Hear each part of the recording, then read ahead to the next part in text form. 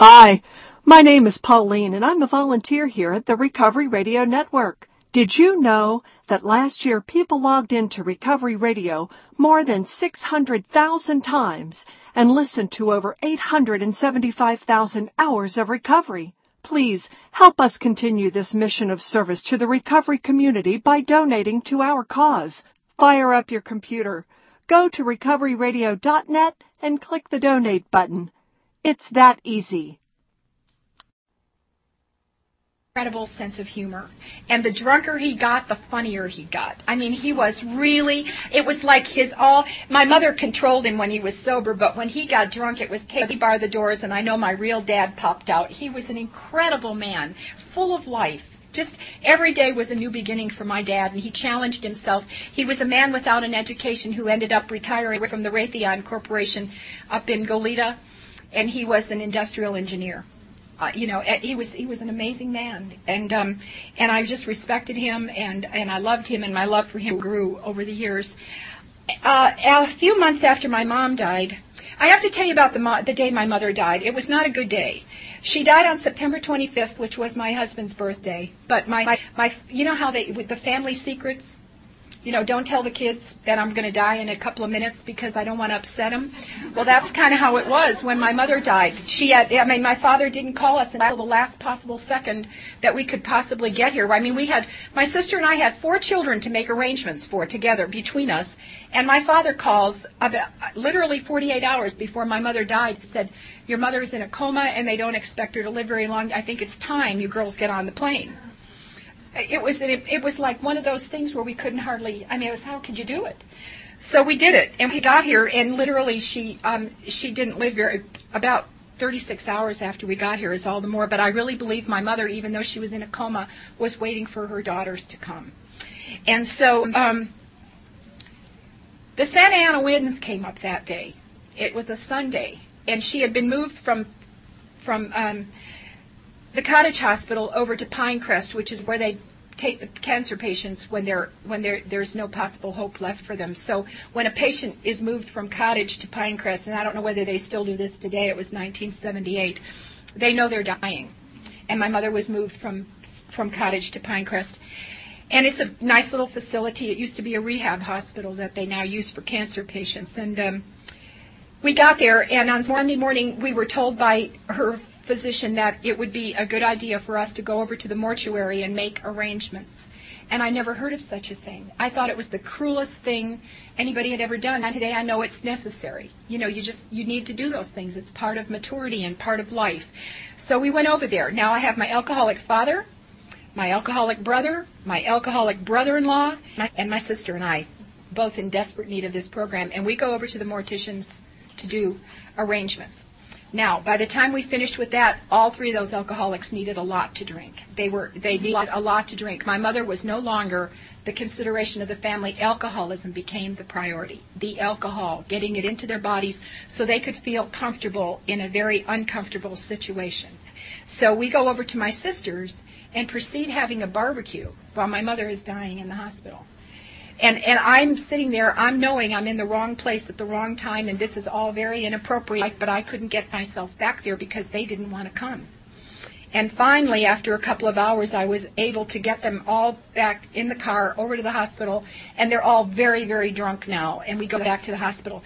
My mother, even though she's in a coma, is sweating because the Santa Ana winds apparently come in September. And I tried to get the nurse to get her out of these warmer pajamas and into something light and clean her up, and I felt so guilty. I was overcome with guilt about what had just happened, and I didn't know how to correct that. That evening, my mother passed away, and after I got into the program, I tried to figure out every which way I could to make amends to my mom for that particular day.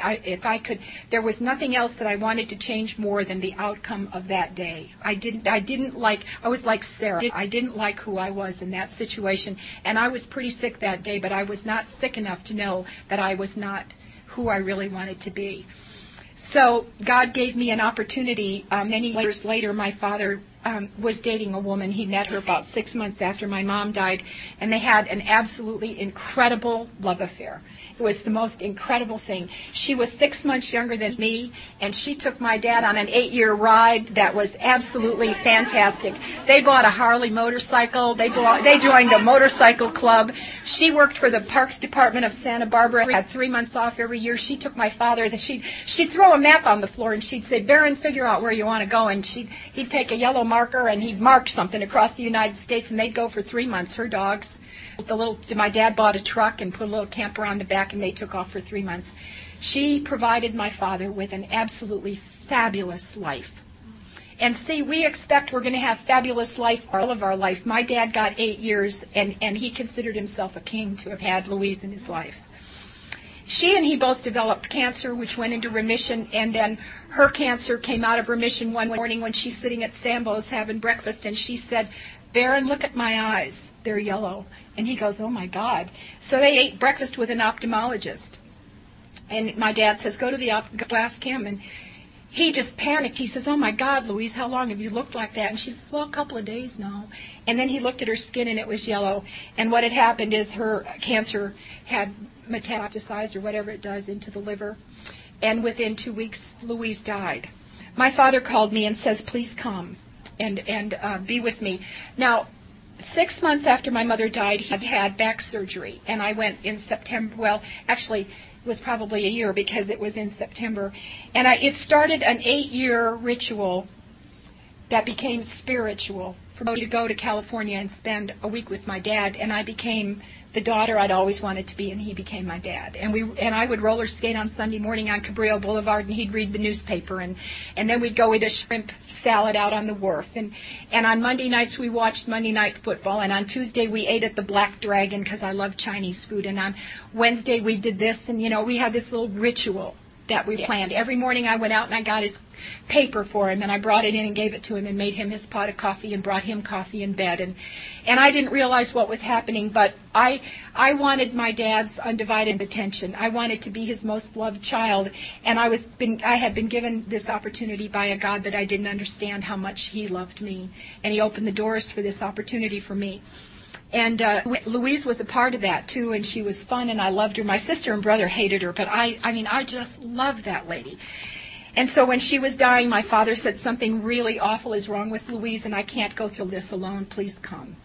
Now, if that's not a gift of love, I don't know what is. And so I came to California, and after Louise died, she just lived a few days. Her parents, her mother was alive. She was also the wife of an alcoholic. Louise's dad died of alcoholism. The mother sashayed into California for about a day.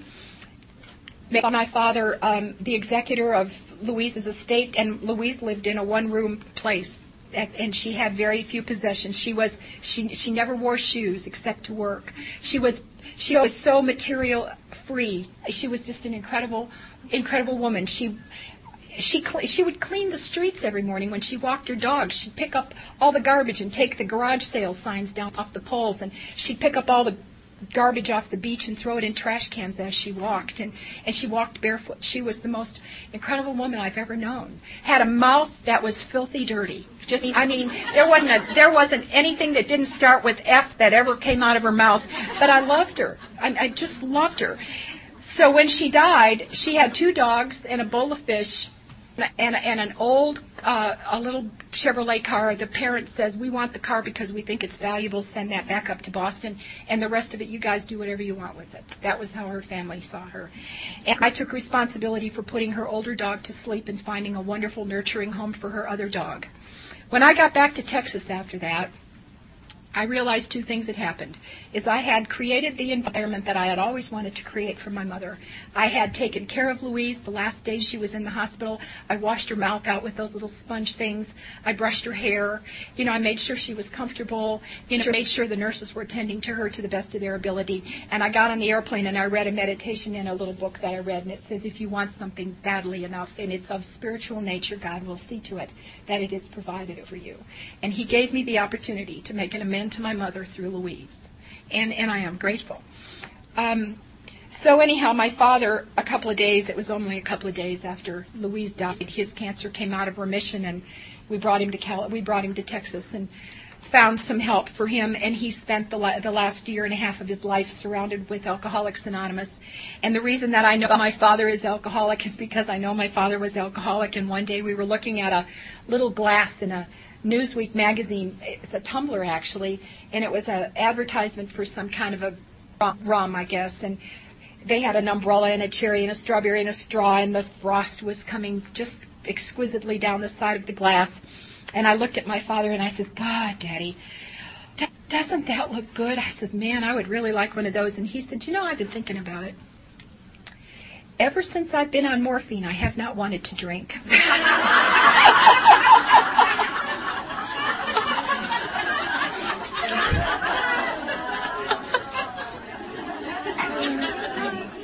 My father was deathly afraid of germs, other people's. Anyway, he was the kind of guy that when he went to the drive-in theater, I can remember this from when I was a little kid, he always took a clean rag to touch the thing and bring it in the car. He says, I don't know where the other guy's hand has been before he touched it. He would never, guys at work would share sandwiches, and he would never eat anybody else's food because he didn't know what their kitchen looked like, and he was just kind of a meticulous kind of a guy. And so when we started to take him to covered dish dinners for Alcoholics Anonymous, he wouldn't eat the food because he didn't know where it came from. But all of a sudden, he saw how much fun we were having, and it all of a sudden just didn't matter to him, and he was on morphine anyhow. So next thing I realized, he's in the front of the line. But one day, he was just a funny bird. One day, my sister suggested something to him, and he looked at her and he said, now wait a minute. He says, don't go making any plans until we check with the boss. And my husband, and what I realized was that was my father had turned his will and his life over to my care because he trusted my husband and I. And he knew that if as long as we were guiding him and he was with us, he was going to be okay. And what better gift can anybody give you? It's like a child when they're born, they trust that the woman whose belly that the doctor lays that baby over is going to take care of them. They just know it intuitively. And as we grow older, we have to trust somebody. And my father began to trust my husband and I. And so when he died, I had no regrets. Everything was wonderful as far as I was concerned, and I was free. I was just as free as I could be. My relationship with my children, my amends to my children are very simple. I am an active member of Al-Anon. I am an active participant in my own recovery. And that's my gift to my children. It doesn't get any more simple than that. I don't have to walk around and excuse me or anything else, but I am required by God to continue to go to a lot of Al-Anon meetings so I don't miss a new idea of how to make a relationship better. If I don't hear you share about a mistake you made in hopes that I won't have to make that same mistake myself. God gives me these things, so my amends to my children is to be an active member of my own recovery, and I am that. And I am proud to be that. I am the kind of woman that if you came to Dallas, almost anybody in Dallas would know me because I'm there. I'm about my business. I'm a participator. I'm active, and I'm not a personality by any means. I am just active in Al-Anon, and when you're active, people know you. Because you're going to conventions and you're going to meetings and you're sharing at places when you're called and you get to be known. And if you walk into a city and nobody knows you, I'm pretty much assured that you are not very active in your own recovery. So I am active in my recovery. Today, I can offer support to my child, to Stephen, whenever they need me. If I'm in town and they need me, I will go because I never had that myself, but I do that, and I feel that it's quite an incredible thing that my daughter-in-laws love me, and they respect me, and they trust me with their children. They can see that I'm a great grandmother and that I would not harm their children, and both of my daughter-in-laws have a great deal of respect for me. I have this year had 2 heartbreaking encounters with both of them, which I don't need to go in on tape. They came as a great surprise to me, and for the moment that they happened, they broke my heart. But people are people, and they have feelings, and And I didn't know that these girls had this stuff going on inside of them, and all of a sudden one thing led to another. And all that it basically boiled down to is that they didn't feel courageous enough to express a feeling about something about my behavior, and it festered. And by the time it finally came out, it was a very angry encounter, and I was devastated by it, you know. And I had to really work hard at knowing that that was not about me. You know, it was not about me, and I had to, and then I could change the behavior that I saw was wrong, and forgive myself for, you know, for my part in what I had done. But I also realized that if they had programs that they were working, they could have come to me almost immediately and said, Beverly, you know, this is something that I'm not happy about. And you know, I'm a human being. I make mistakes. I have clay feet. I can't be on a pedestal, you know, and you have to cut me some slack, and I have to cut you some slack.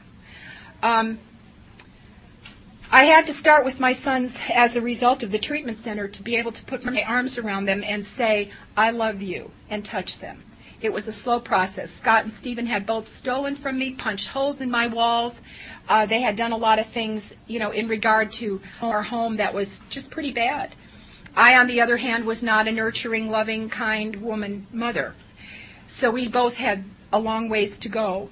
And today, all that I can do is keep going to meetings and change my behavior, which is step 3. You know, turning my will and my life over to the care of God simply means turning your actions and your attitudes over to the care of God. That's all that it is. It's not any more complicated than that. Getting up in the morning, getting on your knees, saying the 3rd step prayer, and going about your business, hoping that you don't hurt anybody along the way. Changing your actions and your attitudes, and that's what I had to do towards my children, was to change that. I understand today that I didn't have much of a chance to discuss life with Scott, because although he was drinking the day, I mean, he was very active in his alcoholism the day he found out he was dying of AIDS. He didn't get sober that day. I mean, that was not enough to frighten that child into sobriety, even that. In fact, it made him even a worse alcoholic, because the thought of being under 25 years old and facing death and having a little child and a wife, and I mean, I can't even imagine that. I mean, that goes beyond anything I can even identify with, because I remember when I was 25 years old, a little bit younger than that, they had gotten into a little skirmish over in Germany, I think, about the U-2 bomber and that Gary guy, I can't remember, and then also there was Guantanamo, and the president said, you know, we could go in there and just destroy Cuba. And I remember thinking to myself, I remembered the fear I went into. I almost went into a fetal position in the fear that I had, that what if they bombed us, and what if I died and my children lived, or what if one of my children was maimed. I could hardly function for about a month in the fear of the possibility of death if any of these things erupted. So here my son is faced with the absolute knowledge of his death at less than 25 years old, and I can't even comprehend the pain that he might be in, so he drank more heavily. And his behavior became worse, and when my father died, him and my brother came to my house, and it was the first time in 9 years I had encountered active alcoholism, and it was just awful. The day before my father's memorial service, my brother turned 40 years old, and he and Scott went out and just got absolutely loaded and drunk. And then when they surfaced around noon or 1 o'clock on the day of the memorial service, they had such a hangover they couldn't even walk, and they were awful. My brother walked down the driveway that day, and one of the girls that I sponsored was in my kitchen helping me prepare the food, because we were going to have a little open house. And she says, oh my God, she says, one of your father's brothers is coming. And I says, my father's brother is dead many, many years. And I looked out the window, and it was my brother. My 40-year-old brother was walking up the driveway, and they thought it was one of my father's brothers. That's how his alcoholism had aged him. So I had it was a really bad day, and Doreen found out that they had taken the baby into a bar for a little bit, and by the time Scott left there, she promised him she wasn't going to be married to him anymore. And as a result of that, and taking a couple of $1,000s worth of inheritance with him, my son checked himself into a treatment center, and he did come back to Texas in 1990 sober. But by the end of 1991, as his opportunistic illnesses became more difficult to live with pains, and he had neuropathy and began a period where standing was painful, they put him on a pure marijuana derivative called Marinol. And they gave it to him on an open-end prescription, and he was able to go down to Parkland Hospital and fill it as often as he needed it. And so I don't have to sit here and tell you that he abused Marinol. So we had to come to a place where we had to set some guidelines. He couldn't take the Marinol until after 3 o'clock. When Doreen got home from work and we got the baby back into Doreen's care, and then take your Marinol. You know, whether or not he did it, but I think he was pretty agreeable about that. It was one of those things where on Halloween of 1992, the neuropathy had gotten really bad with Scott when he was becoming less and less able to walk, and we went trick-or-treating around the block with the golden retriever and my little granddaughter, and he shuffled around the block, and 2 days later my husband wheeled him in the back door of our kitchen, and at that moment I couldn't stand another minute. I mean, I couldn't stand another minute, and I went somewhere. You know, a part of me disappeared, and I think it was the part of me that resurfaced on March 30th of last year. I just think that a part of me could not stand the pain. And I think that all of us, each and every person in this room, will eventually come up close and personal with a kind of a pain that you just can't tolerate it any longer. So my relationship with Scott was as good as it could be. He built me a new fence before he died, and he put a planter flower box on my back patio. And I said to him one day, I said, honey, I promise you, I will always keep it full of flowers. And he says, well, Mom, I'm not dead yet. And you know, he didn't want to talk about it. But there also came a time where in order for me to have an intimate relationship with my son, he suffered from the virus that they have constant diarrhea, and he would have to eat 20,000 calories of food a day, and it wouldn't maintain his weight. And it got to a place where I had to humble myself enough to be willing to sit in a chair in the bathroom with my son in order to converse with him. You know, and it's we're called upon to do some things in this program. Thank God we have this program, because life will call us to do these things without this program. But thank God we have this program to sustain us when we have to do those kinds of things. And I had a relationship with my son in the bathroom, and it was okay.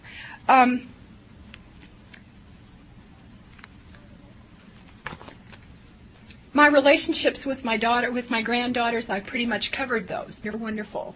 But this little baby, I've talked a lot. Sarah is precious because I've known her and I've had a very intimate relationship with her. I've practically raised her. She stays with us for 2.5 years on a daily basis, and she's like my own. And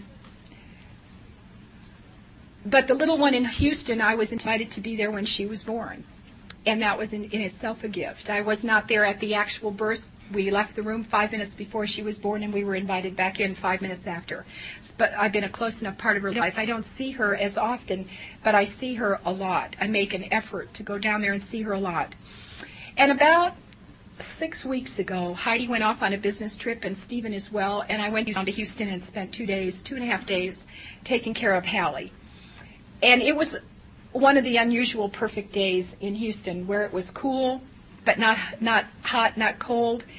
It wasn't raining. It wasn't very humid that day. It was spring. The flowers were out and everything. And the thing that I love about where my son lives in Houston, it's called the Old Heights area, and it's all old homes in old neighborhoods. And I love that kind of environment where you can put the baby in the stroller and walk to the grocery store. And so I did that. I put the baby in the baby jogger, and we went off to the grocery store. And it's normally a 20-minute walk there and a 20-minute walk back, and it took us 2.5 hours to walk to the grocery store. It was the very first time in my life, that I was able to leave me and go with Hallie. And we rolled in grass, we picked flowers, we fed the squirrels, we talked to old people on porches. We knocked on doors, we opened gates, we closed gates, we climbed trees, we touched bark, we pulled leaves off trees. We did everything. And it took us 2.5 hours to walk to Kroger's and come back again. And see, you don't realize those gifts at the moment. As you're in them, you don't say, oh my God, this is a gift. Because see, it will separate you from the moment. You just go into these moments and they're epiphanies. They're divine moments. They're eternal instances. And I entered into Hallie's world that day. And she went down for a little nap, and when she got up from her nap, we went back outside, and I threw 7 balls in the yard and took pictures of her. And we threw the balls, and we jumped for joy, and we had more fun. And after dinner, we went down to the park on the corner, and we continued our fun. And we swang on the swings and went down the slide. And all of a sudden, her eye caught a little piece of shiny purple paper. And I read you my little purple thing. It was very significant to me. And she came to me and she handed it to me. And it was just foil, like from a Milky Way or something, you know, when they're wrapped for Easter, the little purple foil paper. Just a little teeny weeny square of purple paper. And she handed it to me and I says, purple paper. And she did what a 20-month-old would do, trying to say that. And all of a sudden we repeated it enough times that she said, purple paper. And we brought it home and I laid it on the counter. And the next day when I went home, I called Heidi after I got home and I says, would you please send me the purple paper? I want to put it in my journal. And I realized, and then before we went to the park, I put her in the bathtub. And we had a bath.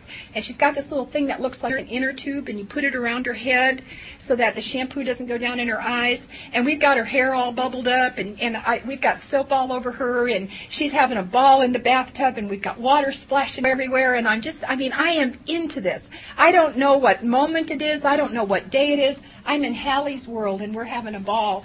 And all of a sudden, she kneeled up out of the bathtub, and she put her arms around me, and she calls me Happy. For some reason or other, Granny didn't come out, Nanny didn't come out, Happy came out. And I think it's very appropriate. And my son is a stick to the rules. Exactly, this is not traditional mother. I said, you leave it alone, it's her decision, and I like it that way. Anyhow, this bubbly, soapy little she had cool skin, kneeled up on her knees, and she put her little wet arms around my neck, and she said, Happy. And she gave me a full kiss right on the mouth. And I thought I was going to just die in the joy. Just die in the joy. And I thought to myself, what a great God we have. This is a woman who picked up a diapered baby with a wooden spoon and almost killed him. And here's a little baby who is so trusting of the love that I have given her because I have your support, who puts her arms around me and says, Happy. And it doesn't get any better than that, guys. I mean, it just doesn't. And see, material possessions were all that ever mattered to me, whether I had the stuff. But I wouldn't trade that moment's experience for all the diamonds and rubies and Lexuses and in the world. Because see, those things could be gone, but I will never ever forget that soapy, cold little baby who put her arms around me and says, Happy. So I've had difficulty also with my relationship with money. And that started when I was 12 years old. And I was sent to work to earn my own keep, as they said. They said they would pay for my dentist and my doctor, but it was up to me to buy my own clothes at 12 years old. So I had financial insecurity because I was a depression child. And I had a distorted sense of values. And I told you that I bought things I didn't need to impress people I didn't like, you know, that thing. My husband's job terminated after 33 years with the same corporation in 1986, and I went into financial insecurity beyond anything you could ever imagine. Now, I believe that the word surrender has great significance. And I believe that sponsors and people in the program are right when they say surrender that to God. But please do not for one moment think that that is going to happen in your time. It is going to happen in God's time. When you say, I surrender this, all you say is, I am willing to have it become different. That does not mean that at that very moment it will become different. Time. Now, sometimes you can surrender something and it becomes different just like that. And sometimes you surrender something like your job, your lack of employment, and it takes a year and a week and 3 days and 7 hours and 14 minutes and 32 seconds. a anxiety attack that lasted from Gunnison, Colorado to Wichita Falls, Texas. But it surrendered finally. I was so afraid that I wasn't going to have enough. I was so afraid. During that, shortly after that process, that was in August and September, my husband and I went to Fort Lauderdale to do a job. And it didn't look like it was going to be lucrative at all. And we had invested almost $2,000 in preparation for the work before we ever got there. And when we got there, it was going to be, it looked like a grave disappointment because a personality got involved. And finally, she surrendered her powers to and allowed us to go about our business. And I was so afraid. I thought, oh my God, we're never going to be able to make this up. And the next morning, I took my camera out on the beach, and I was walking along, and there were jellyfish everywhere. Not a human being, not a boat, not anything. No dogs, no cats, no people, just me and jellyfish and the sun coming up over the horizon. And I am intensely thinking about how we have invested almost $2,000 into this job, and it looks like we're going to go home $2,000 in the hole. And I saw something floating on the surf, and it caught my eye. I mean, it was a shadow of something. It caught my eye, and seeing as I didn't have anything else to do because it was 6 o'clock in the morning in September in Florida, I just stood there to wait to see what it was that was coming in on the surf. And do you know what it was? It was a brand new $1 bill. And I picked that dollar bill up off the surf, and I looked at it in total disbelief, and I started to laugh, and I said, okay, God, I got it. The money can come from anywhere. And I promise you, the other thing that I had to surrender was our income, which is, we are provided everything we're supposed to have: food, clothing, and shelter. Sometimes I want it in masses, and that's where I get tripped up. So I started to keep a little log of how much money we had when I started to feel that. So in January, I would write down the balance in our checking book, and then February and March, and I kept doing that. Then the next year, in January, I'm starting to feel financial insecurity, and I would look at the balance in the checkbook and compare it with the balance in the checkbook from last January, and I think, oh my God, it's only a couple of $100 difference, and we made it last year, so we're going to make it this year. Well, then in February, the financial insecurity would come again, so I would write down the balance in the checkbook in February, and I would look at the balance in the checkbook from last February, and I'd think, okay, we've got $500 more this year than we had last year. I think everything's going to be okay. And that's how I've done it. I no longer keep the log. I just trust. Everything's going to be okay. And it has.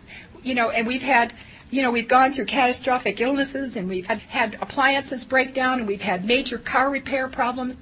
And I don't know how it happens. I promise you, I don't know how it happens, but it's there. My part in that is not to overextend, but I am provided for where my needs are met. So that's how it works. My personal friendships have also caused me problems, but what I would like to say to you about personal friendships is it's just one thing, and I think this is the most profound sentence I have ever heard about personal friendships. Are they mutually rewarding? And I was taught that in a sponsorship workshop at a women's conference. Somebody raised their hand when they shared, and they talked about something, and they said, what I have come to understand is that not all relationships are mutually rewarding. Now, she was talking about sponsorship relationship, but what I realized then is that it also applies to other relationships, and we can choose what relationships we want to be in. So, not all relationships are good for us, but we don't know the difference when we're still sick. And like with all other things, marriages, sick attracts sick. And the more we grow in this program, the better our relationships get. So be willing to let them go. Be willing to have new relationships come into your life. Last year, I lost 5 of my very dearest Al-Anon buds. Not to death, thank God. It was all happy experiences. But I felt a loss that was beyond anything I could ever explain. They were the gals who have for years and years and years sat at the table at Horizon. They were the people that I looked to for answers, and the gals I went out for lunch with, and the people that I enjoyed seeing. One's husband got a job, moved to New Jersey. Another one retired and bought a motorhome as big as this room, and they took off into the wild blue yonder. One of them's husband was promoted, and she moved to Austin, and it was just that sort of thing. And I kept calling my sponsor, and I says, this is so painful. I am so tired of losing loved ones. She says, Beverly, they're not lost. Stephen Scott's not lost. He's still in your heart. He's closer to you today than he ever was before. She says, these people and the effect that they had on your life will always be there. All you have to do is say, just call them up by name and remember something about them. And she says, you have an instant friend. And she said, please remember, when a door closes, a window opens. And one of the readings I just read not too many days ago says we are so busy banging on the closed door we cannot see that God has opened a window. And so we have to be willing to let the ebb and flow of life go through, to allow friendships to change, to allow our work to change, to allow our children to change, and always, always know that when God closes a door, he opens a window. It's a promise. And you have to learn to trust. We just have to learn to be trusting of the process. I think a friendship requires truth and trust and nurturing from both sides. And if you wake up one day and find out that it's all been coming from you, get out of it. Because you're going to end up with a resentment that's going to cost you some part of who you are. So be willing to get out of it. In the Al-Anon opening or closing, it says we don't have to like everyone, but we have to love them in a very special way. And that goes with our friendships. We do not have to be intimately involved with all 200 people in this room today and all go out to lunch and all live happily ever after. And there might be some people in here we absolutely detest and some people we couldn't live without them. But we have to be willing to love everybody in a very special way, whether you like them or not. I am going to close with that, and I can't tell you how much I appreciate talking to you. You have been so loving and so kind and so willing to sit and just, be in the room, and that's a very wonderful experience for somebody standing in this position. So I want to tell you that I appreciate the attention and the love and the kindness that you've given me back. As I said, we'll start this workshop about 2:15. I have handouts now for whoever of you are new and didn't catch yesterday. Please feel free to take one of them. They're about intimacy and feelings and sponsorship. It's just kind of a little potpourri kind of a thing. When you come back this afternoon, we're going to have a little raffle kind of a thing, and I've got 2 gifts for people.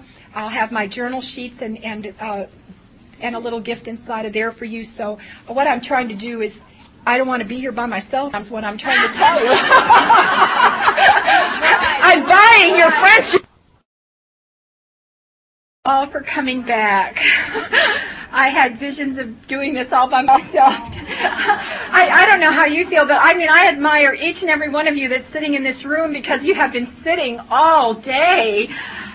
So thank you so much for bringing energy and love to this room today and for being here for me as well as for each other.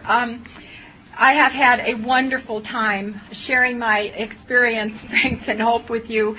And I walked out of the luncheon a few moments early so I could change my clothes and kind of rest a minute. And I called my sponsor, and I'm ready. And I hope you are as well. I promised presents. I brought them. So anyhow, what I'm going to do for this hour now is to talk to you about steps 10, 11, and 12, which have been really the most important part of my journey. When I say the most important part of my journey, every time I talk about some part of my recovery, I think, that's the most important part. My friends are the most important part. And steps 10, 11, and 12 are the most important part. And oh my God, my journal is the most important part. And going to meetings is the most important part. And it's kind of silly to say which is really the most important part of recovery. But this is a very important part of recovery for me. I walked out of my room without bringing my journal, and I wanted to show you what my journal looked like. Perhaps if my husband comes back, I can send him on one of those little honeydew errands. He's probably out in the hall, and maybe he'll hear me. Steps 10, 11, and 12. continuing to take personal inventory, and when you were wrong, promptly admitting it. As I am, establishing my relationships with my loved ones and with my program and with my God and my husband and my daughter-in-laws and my granddaughters, the way that I continue to have healthy relationships is to be committed to steps 10, 11, and 12. Every day, every step is important. I believe every day that you wake up, it's important to understand exactly what you're powerless over. A little inventory. What is the thing? Is it a boss at work who's just gnarly? Is it a child who's on the brink of drug addiction or alcoholism, and you've discovered lower companions and things floating in your washing machine? Is it a marriage that looks like there's just not another day of life left in it? Whatever it is that you're powerless over, whether it's the fact that you've run out of gas on the freeway. I have a car I call Cloud, and I have to tell you about Cloud because it's a wonderful story. About less than a month before my son died, every morning my husband got up about 5:30, and he drove to Carrollton, which is about 11 miles from our house, and he picked up our granddaughter between 5:30 and 6 o'clock in the morning because my daughter-in-law was working a very early shift, and it got to a place where my son could no longer care for Sarah.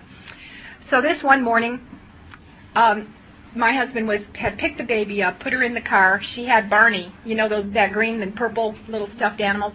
She had Barney with her, and she's buckled into her seatbelt, which was mandatory.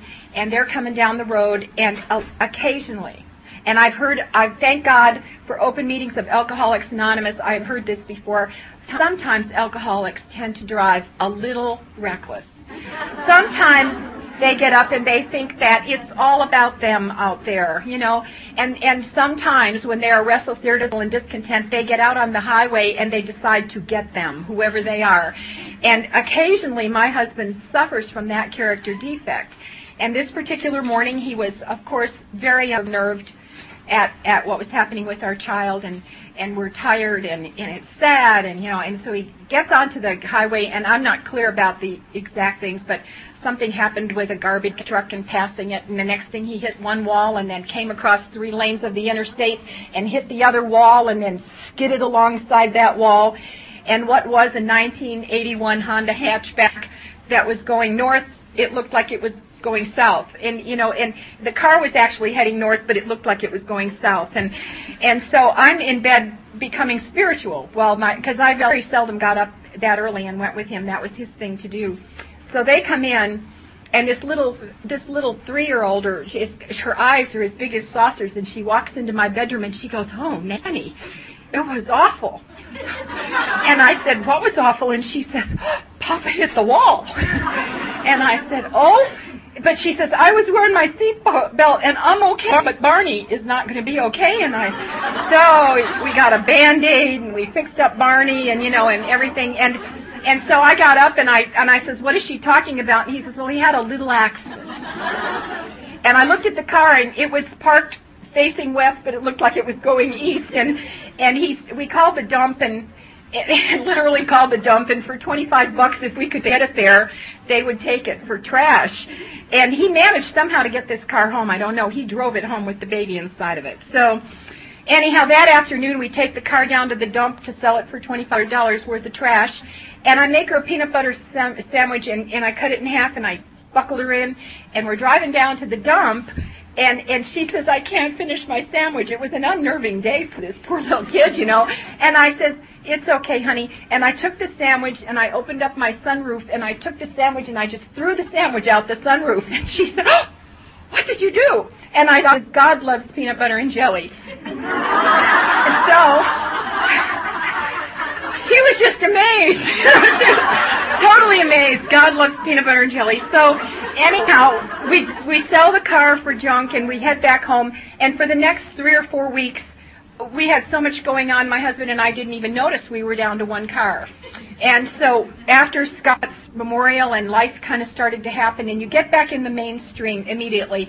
The day of my son's memorial service, I was in the process of taking Logan, the golden retriever, for obedience school, and we were in the middle of, we had been through puppy classes, and we were in basic, and it's hard to miss. And so I took Logan, the day of the memorial, I took Logan for dog classes because we're taught here to do the next right thing. And I knew that if, you don't stay there, what good was it going to do me to stay home? So me and my dog went off to school. So we woke up one day realizing that we had to get back in the mainstream of life. We needed another car. So my husband starts looking in the paper, and I wanted a Toyota 4Runner. I just visualized myself in a 4Runner. However, he happened to find a beautiful Acura. It was listed in the paper. It was an old car, but it was and I said, that's my car. And it was 5 years old at the time I bought it. But anyhow, I got it home, and it was like it was right off the showroom. I mean, this car is 5 years old, and you could still smell the leather. It was so beautiful. And I'd always looked at these cars, and I thought to myself, if I was rich and famous, I could have one. And so here's this car, and it's been parked in some lady who's got a lot of money, parked in it. She bought it and then parked it in her garage because she'd really rather drive the Porsche. And I knew that God was saving it for me until I could afford to buy it, and I got this wonderful car. And I ended up, I've never done this before because I've always thought it was rather foolish, but for whatever reason, I decided to call this car Cloud, and she's silver. And my thought behind that was, the thought that came to me is, behind every cloud is a silver lining. And so those are foolish little things that I do, but it tightens my grip on this God of my understanding, because what I realized is that God likes a nice car and he likes to go fast. And a lot of times they don't catch little old ladies in the speeding bullets. So I was telling that story one time, and somebody said to me, Beverly, this is an honest program and you do have to slow down. And I says, I do. But sometimes I just have to do it. You just got to do it. So that has absolutely nothing to do with the 10th step at all, except that I love this story, and it's one of the ways that I know God watches out for me. It just watches out for me. My children my granddaughter was safe that day. Barney got a Band-Aid. I have a nice new car, and my, it was okay. The morning that was happening, I was continuing to take personal inventory, and I have a routine. And I talked to you yesterday about spiritual, and the center of that word being ritual. And ritual means routine, that you do it over and over and over and over. I don't know how you are, but I'm the kind of lady who gets up and I says, today I'm going to walk. And I'm going to walk every day for the rest of my life. And I get up and I hitch that golden retriever to her choke chain, and we take off and we walk. And the next morning I get up and I think, well, I'm a little hot today. I'll walk after dinner. Or it looks like by the time I get out there to walk, it's probably going to rain, so there's no sense going for a walk. And the next thing I know, a month has passed. Do you relate to that? So for me, this ritual, this routine that I have developed over the years, years.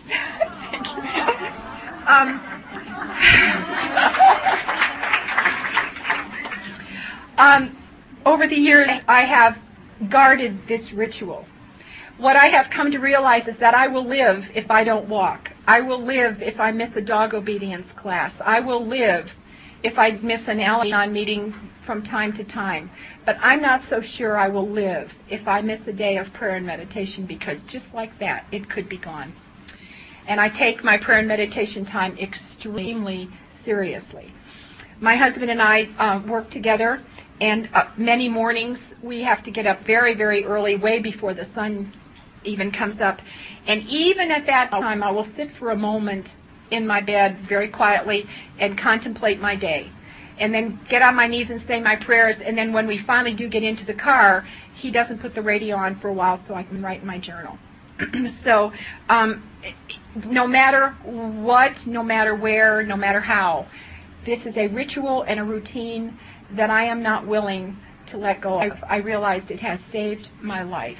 I told you yesterday about the ritual, finding myself in this ritual, and it's nothing fancy. As time is on this afternoon, I will share with you exactly what I do, but it keeps me hooked to the power. I've had to search for the little things that are meaningful for me, and it means reading a lot of books and trying to stimulate some new ideas, and it really turned out to be a very simple thing, and I do it, and it works.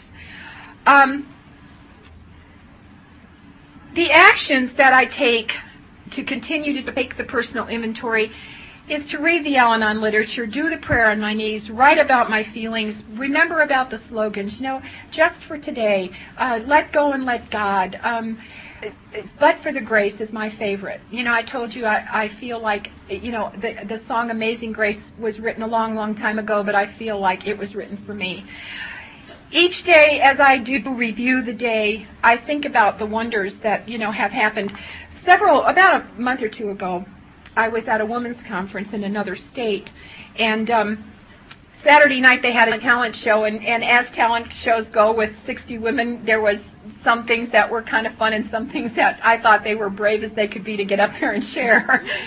But a girl came with one of those karaoke machines, and as a part of her little part of the talent show, she sang Amazing Grace and with the help of this karaoke machine. And then she sang another song, which I could not decide. I just thought it wasn't relevant to anything. But she sang the song, I Can See Clearly Now. And all of a sudden, we've all had these moments where we weep. It's not about sobbing, and it's not about crying or boo-hooing. It's where we weep. And the tears, for a reason that we are not even aware of, come down our cheeks. And I have told you moments where I have wept at the jellyfish. But when this girl sang, I Can See Clearly Now, I wept that night. And Polly was standing next to me, and all of a sudden she looked and she says, "Oh my God, I didn't realize you were in pain." And I says, "I don't think I am." And when the girl was through singing, I went up to her and I said, "Could I please have the words to that song?" And here's how people in this program are. They are so awesome. About a week and a half after this conference, this little gal sent me a tape, and she talked to me for about 15 minutes. She told me how she had been listening to tapes of mine for a long time and how happy she was to have finally gotten to put a face with the voice, and how thrilled she was that I had connected with her through this song that she sang. And she told me a little bit about her life, and then she sang the song, and then she enclosed the words to the song. And the song is from Cool Runnings, which I don't believe I've ever seen the movie, and it was sang by Jimmy Cliff. And when I realized the power in these words, what I realized is there was a part of me that didn't know whether it was okay to see clearly now, that the rain was gone. Did I deserve to be free of the sadness of losing my son? Did I deserve to be free of and to be just go on about living my life and know that that I could see clearly?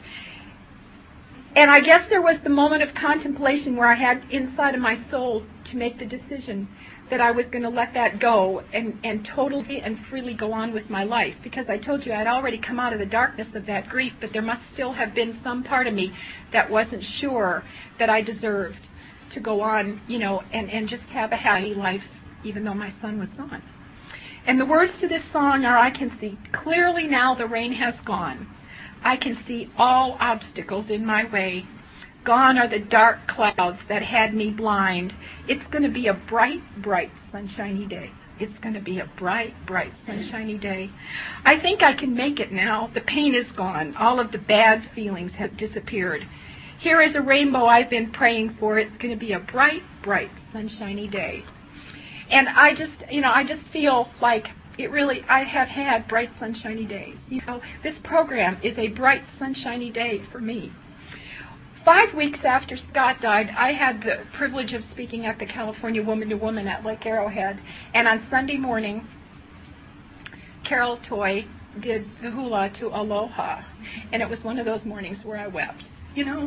All of these things are gifts. It's the way God releases the pain from inside of us and gives us an expression of our grief, our sorrow, our joy, our happiness. And all of the weeping that I do is not about sadness. It's about joy sometimes. It's about being able to remember all those wonderful times. So please, please, don't misunderstand when I talk to you about my feelings. They are a blend of joy and sorrow. In The Prophet by Gibran, there's one page on there, it says in joy and sorrow, and the promise in that is that joy and sorrow are always an equal blend. And so, and it is our responsibility to find the joy, to not stay hooked in the sorrow. It's a blend, it's a balance, it's a beauty all of its own. In this 10th step, in the AA 12 and 12, it says the emphasis on inventory is heavy only because of a great many of us have never really acquired the habit of accurate appraisal. You know, we've been focusing on somebody else and thinking that their problems is what was making us behave the way we were. And what we have to come to understand is that this accurate appraisal is difficult. And sometimes we're afraid to do an accurate appraisal because the fear is that, what if you know who I am? You know, what if I finally reveal to a sponsor that I am jealous? What is she going to think of me? You know, what if I finally reveal to a sponsor that I have spent more money than I should have spent? What if I reveal to a sponsor that I have called somebody a critical name? What is she going to think of me? So I sometimes believe that our fears of losing the people we love keep us from accurate self-appraisal. If you're really want recovery, you are going to have to believe that if these people love you, they are going to stay no matter what, because believe it or not, they already know who we are. You know, we are the only people who don't know who we are. You know? So it will be so interesting and profitable that the time it takes won't be missed. This is in the AA 12 and 12. Another thing is, this is from the ODAT book. On page 176, it says, if this step becomes a part of our daily life, there will be no backlog of guilt or worry. We will keep order as we go along. Look to yourself. It is there that all the answers are found. Do you know I pondered that for 10 years? I couldn't figure out what that meant. On page 213, it says, I would like to look back over this month and see what progress I have made and what changes have taken place in my life as a result of practicing the Al-Anon program.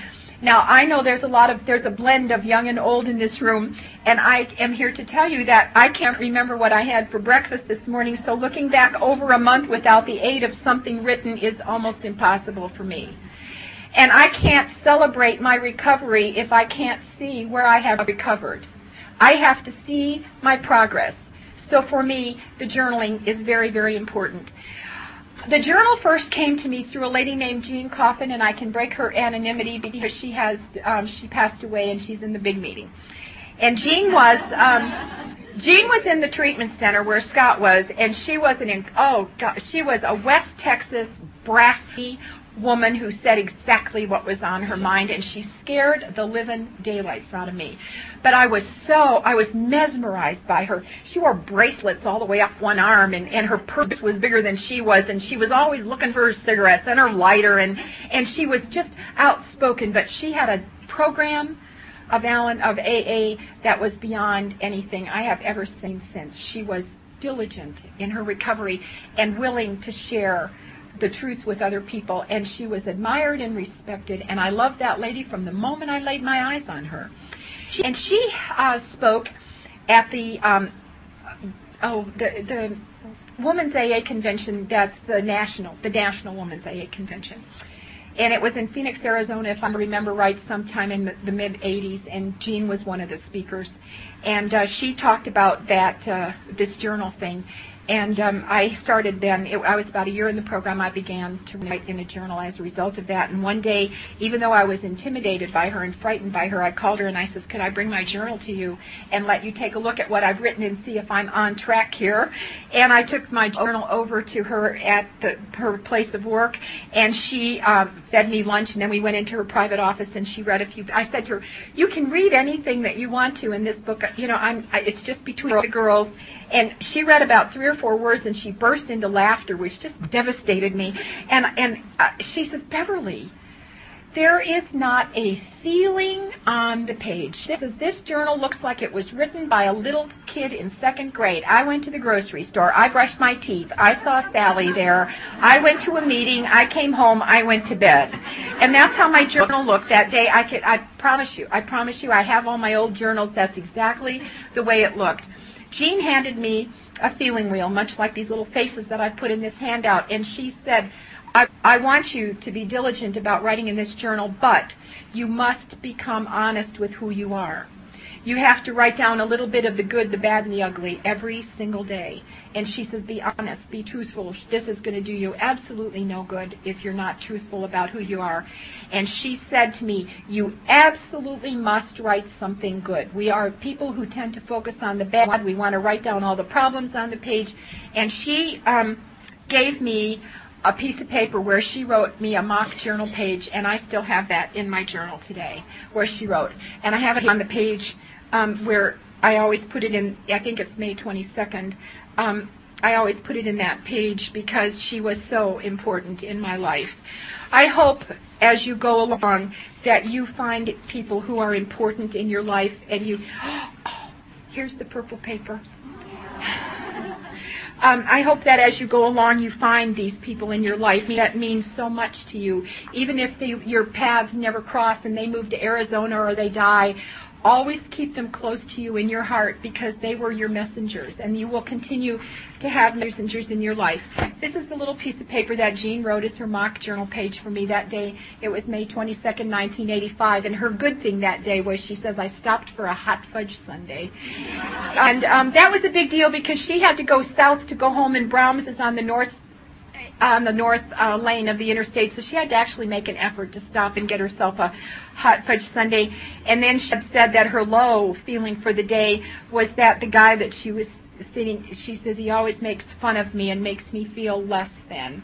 And then she wrote on here, Jean Coffin, and she gave me that. You know, it's her little mock page. My pages have become a little more elaborate than that, but then again, she was an alcoholic woman, and I am an Al-Anon, and I tend to overdo everything. I have a picture of the little baby with the purple paper, and if you look, she's got her little eye in a mirror. She's looking at her eye in the mirror, and I just love that little picture. And I keep the pictures of the babies in their birthdays, and so that I remember. And this is Sarah when she was 3, and she's reading the Alateen book in a little chair, and she's 9 now, and I've just dropped all my junk on the floor. Anyhow, I would like to also show you a picture of my son. Some of you in the back won't be able to see it. But, you know, somebody told me early on to find an image of God that I could believe in. And I have a lady that I met in Crested Butte, and her name, she's my very best friend. Her name is Jane. I really forgot. Unfortunately, we were put together in the year of 1993 because her son, somehow or other, drove his car off of a mountainside in Aspen, Colorado, and that was in June. And our son died in February, and somebody said Beverly just lost her child too, and Jane and I came together. And Jane is a very spiritual woman. She's a born-again Christian, and I just admire not only her Al-Anon program, but her manner of spirituality. And she said to me, she says, you must develop an image of a God that you can believe in. And she says, I see my God as a carpenter and a fisherman. She said, so he would be suntanned. She says his hands would be rough and calloused. She said he probably would not wear shoes most of the time. Maybe if he did, back then they would be a form of a sandal that would give him freedom. She says his clothing probably would be loose, maybe a muscle shirt if they had muscle shirts back then, and, you know, something that would give him access. He'd be suntanned. She says probably his hair would be long, and she says he's just a good guy, you know, just a clean-cut, healthy-looking, suntanned guy. And one day I came across this picture, and my son was a carpenter and a fisherman, and I'm not trying to tell you in any way that I have put my son up on that kind of a pedestal in any way, because I've told you his story. But I looked at this, and I thought to myself, he would be my image of perhaps the God of my understanding, just an outdoor-looking guy, his hair long. He's looking at the motor of the car, his drunk truck. This is a dilemma. I remember the day well. We just didn't know what to do with that car anymore. I mean, it truly had drunk bumps. This little thing is in my journal, and it's something that my mother-in-law crocheted, and I found it in one of her books after she died, and so that stays in there. And, you know, Some things I put in here, and when I retire my journal, I retire the thing with it, and there are things here that I keep in here from year to year, and every year the journal gets retired with the cover, and I make a new cover. I am very ritualistic. I mean, for me, it has to have great meaning for me to stay. You thought I went, you remember Kukla, Fred, and Ollie when he'd say, I'm going downstairs? I'm really telling you, how old I am. I'm an American Bandstand kid, if that helps you out any. So anyhow, also on page 336, it says, the purpose of my inventory is to get a clearer picture of where I now stand, to recognize shortcomings that still need to be corrected and not use any self-deceiving means to justify them. On page 336, which is the last day of your ODAT book, it says, this is the day on which another year closes. Now they're asking you, first of all, for a month. Now they're saying another year closes. It says it is a good time for a quiet, honest look at my personal progress. Now, long before I wrote that down, I had started another ritual, which is January 1st of every year. I take my new crispy little journal out, which I give it to myself for Christmas. I make it in September. I put it in a box. I wrap it with beautiful paper. I put a bow on it, and I said, to Beverly, love Beverly. And I give myself a journal. And so on Christmas Day, I open it up, and I'm so surprised. And on New Year's Day, my husband and I have breakfast together, and I retire back to my room, and that is where I read my journal, and I go over it for the year. Not every word, but I go through the pages, and I look at the events, and I remember that day when I was there. I remember being at South Bay Roundup that day, and the people and the warmth that I felt there. I remember that day. I remember this birthday party. I remember that meeting. I remember this lunch at Luby's. I remember these things, and I bring back the feelings. I remember that fight. Oh my God, what a day that was, and I put those things. So I read these things. Now, here's another thing that I do. I have learned to dare to dream. And I said that in a workshop one time, and one girl just burst into tears. Daring to dream was beyond her wildest thoughts. She could not believe that we become well enough to begin to have the right to dream, to have a dream. What is your dream? Do you even know? Most of us don't. And if you start to write some of these things down on paper, believe it or not, they will come to pass. Because God reads the words in your heart. And if you wake up enough to dare to dream, God will help you to make your dreams come true. He is on your side. And one year, I wrote some ludicrous dreams down on my dream page, thinking they could not possibly ever come true. And one of the dreams that I wrote on my page on January 1st, 2 years ago, or 3 years ago now, the very first thing on the top of my dream was that I thought I would like to go to Hawaii, and that thought really never occurred to me. I knew it was beyond my financial means. I knew that, I thought, what in the world would a nice girl like me ever be doing in Hawaii?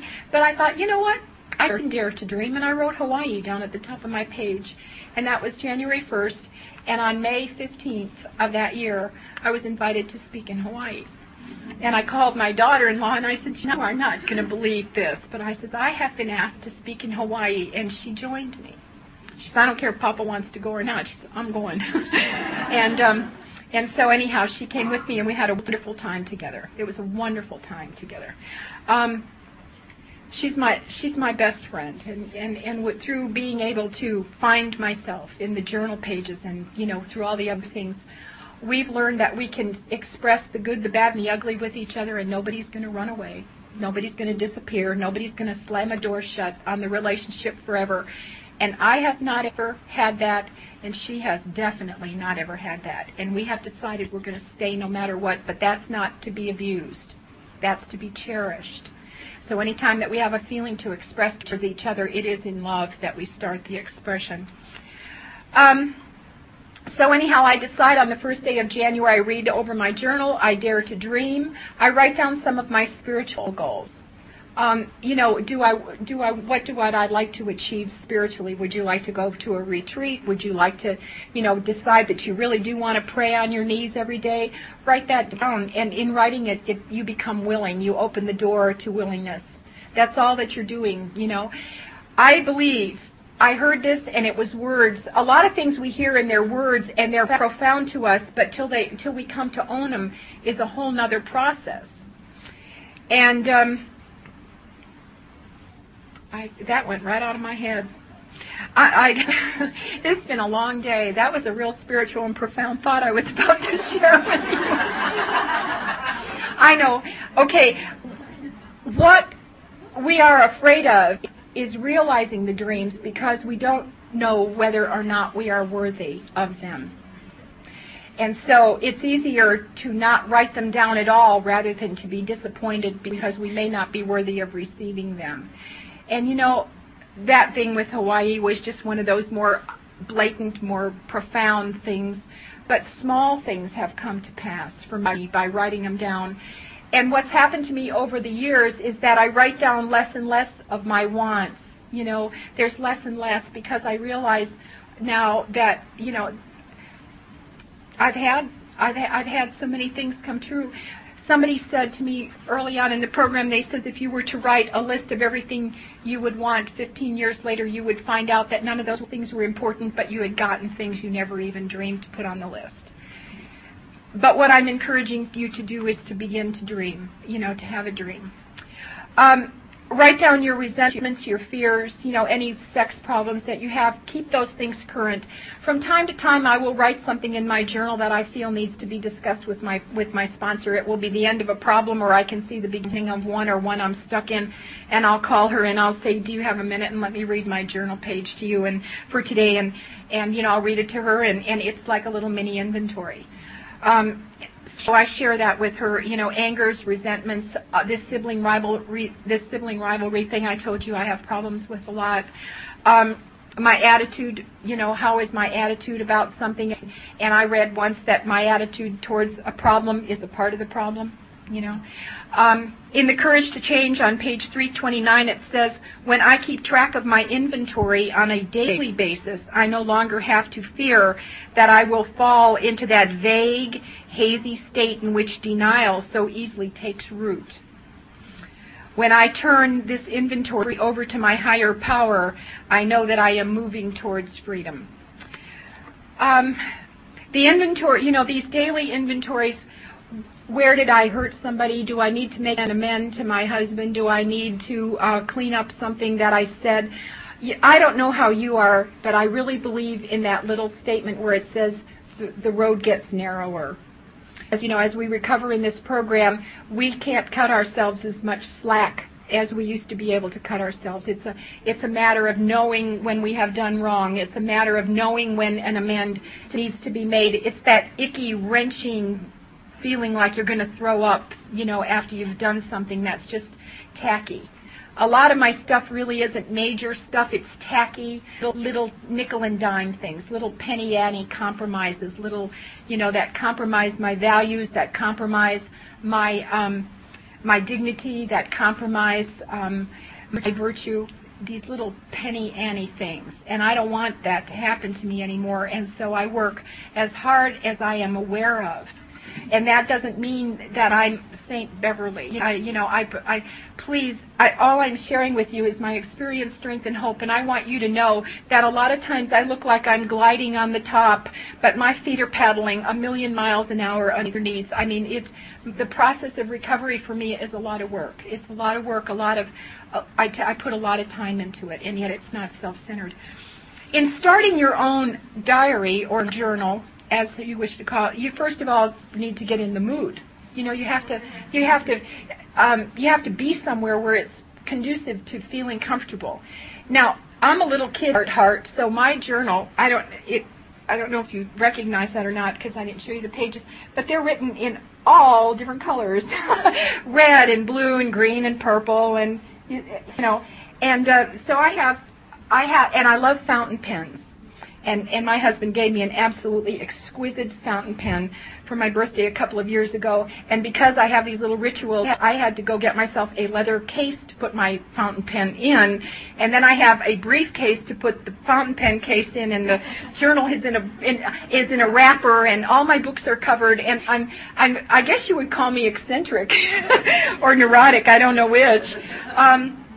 But that's who I am. Jean Coffin wrote on napkins and in spiral binders. And if she went off to a hotel and she didn't bring her journal with her, she wrote on whatever was available. And can you imagine this? She stuffed it into that page. I can't do that. But if that works,